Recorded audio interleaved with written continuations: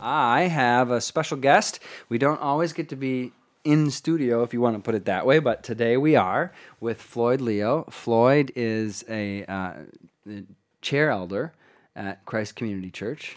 Chairman of Council. Chairman of Council at Christ Community Church. And Floyd is one of the many talented men with the license to exhort. So Floyd does a lot, I'm assuming, quite a bit of your preaching at Christ Community. Well, I've done some there. I've given up my license to exhort. Oh, you have? I had it for 10 and a half years. And then the duties of family and work. And also, I've been in jail ministry for 50 years this year. So we're diving in. Floyd, why don't you share about the different capacities you serve in at Christ Community and for the classes? Sure. I'll let you take it away. Sure. Well, I like to say that I'm a disciple of Jesus Christ, very skillfully disguised as a garbage man. I've been in the garbage business for 44 years and was first elected as elder back in 1974. So almost 50 years as a time period serving as an elder in the Christian Reformed Church. We did a stint in Milwaukee for a little while. And also, this is my 50th year preaching in the jail. Wow. Sheboygan County Jail. Wow. So 2023 is actually a 50-year celebration. I started off in 73 preaching in the jail.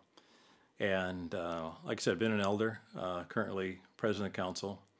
And when the jail ministry opened up after COVID, then I decided I can't do everything. Yeah.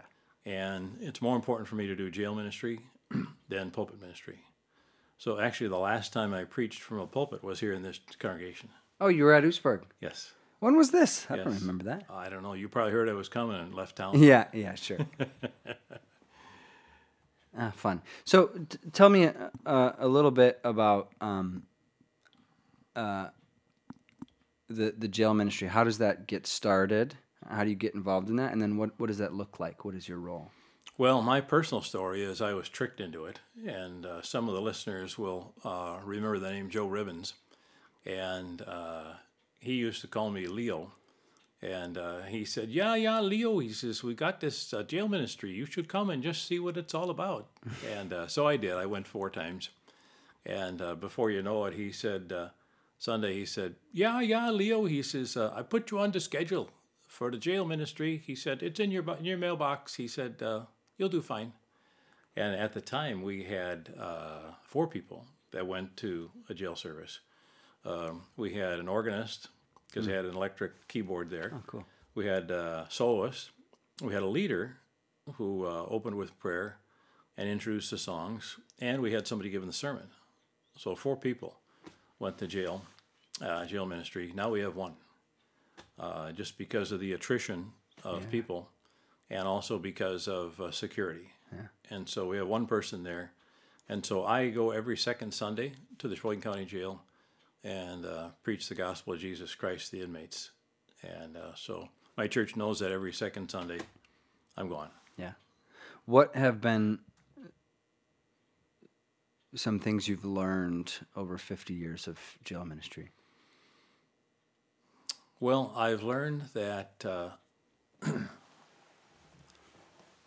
not all Christians, in fact, probably no Christians, have really learned to live the perfect life. And we all are sinners. Just some of us have gotten caught, others haven't gotten caught. And there's a fellow there in jail named Donnie. And about 6 months ago, he walked up to me. I was setting up, and he was one of the first ones in because he's a trustee. And he said, I know you. And I said, okay. I said, I'm Floyd. We shook hands. I said, what's your name? And he gave me his name. And I said, well, have we met on A Street or, at a restaurant? No, he said, you used to preach with Joe Ribbons in the old jail on 6th Street. I think it was the 4th floor. And I said, Donnie. I said, that's in the 70s. And I said, "How old were you?" He said, 17. Mm. And I said, "What were you in for?" He said, "Drugs." Mm. I said, "Donnie, what are you in for now?" He said, "Drugs."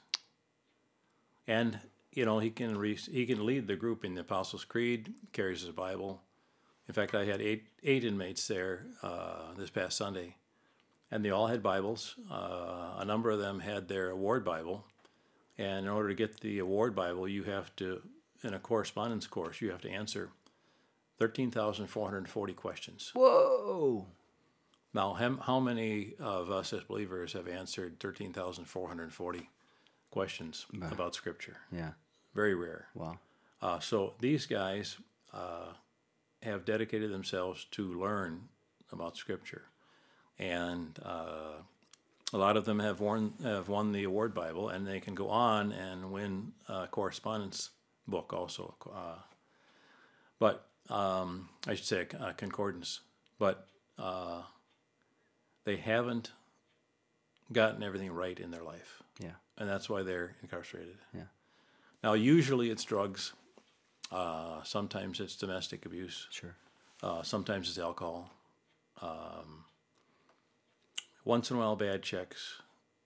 But I think if we could eliminate drugs and alcohol, we could get 90% of the guys out of there. They say to understand how great the grace of God is, we have to understand the depth of our depravity. There's some John Calvin quote to that effect. Right. Have you found that that's the case for you as you just understand the depth of the depravity in the world through jail ministry? Like you've recognized, wow, God's grace is great. And do you see that in the inmates as well? Do they have a better understanding of grace than maybe the average person at Oostburg CRC or Christ Community? Does the average inmate have a better understanding of grace Yeah. than the average parishioner? Yeah. I don't know. What I about? don't know because I don't know truly their heart. I don't know if they Right. understand that they're saved fully and freely by God's grace. They say they've trusted Christ as their Savior, but there may be that lingering doubt that my 13,440 answers count for something, and they don't. Yeah. Or like I've got to outwork some of my bad works.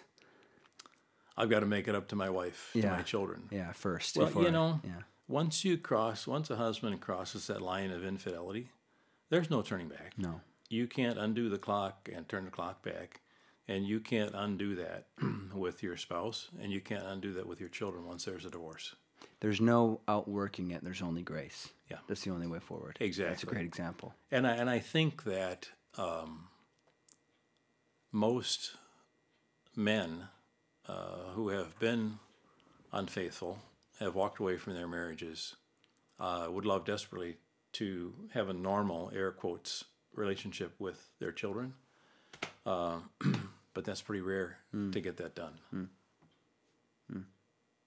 And let's face it, there's a lot of divorce, there's a lot of drugs, there's a lot of violation of the second Decalogue of the commandments in jail. Yeah. Do you think 50 years in jail ministry has given you a brighter outlook on the world? Look what God's able to do through brokenness, or has it given you a dimmer outlook on the world? Look how depraved mankind is, ourselves included, of course. It's given me more understanding of people and of the world, greater understanding, greater acceptance of people. That, I've made mistakes too. How can we be praying? This is always my closer. How can we be praying for Christ Community Church or for the Leo family? Oh, thank you. We are looking for a pastor for music and for youth at our church. And so pray for our search community there, our search committee there at Christ Community. And then also our daughter Dawn is getting married on May 31. Congratulations. To Peter Gesh. And so we're excited about that. And so pray for a godly marriage and a wonderful time of celebration. Yeah, excellent. Thank you, Floyd. Okay, thanks, Zach.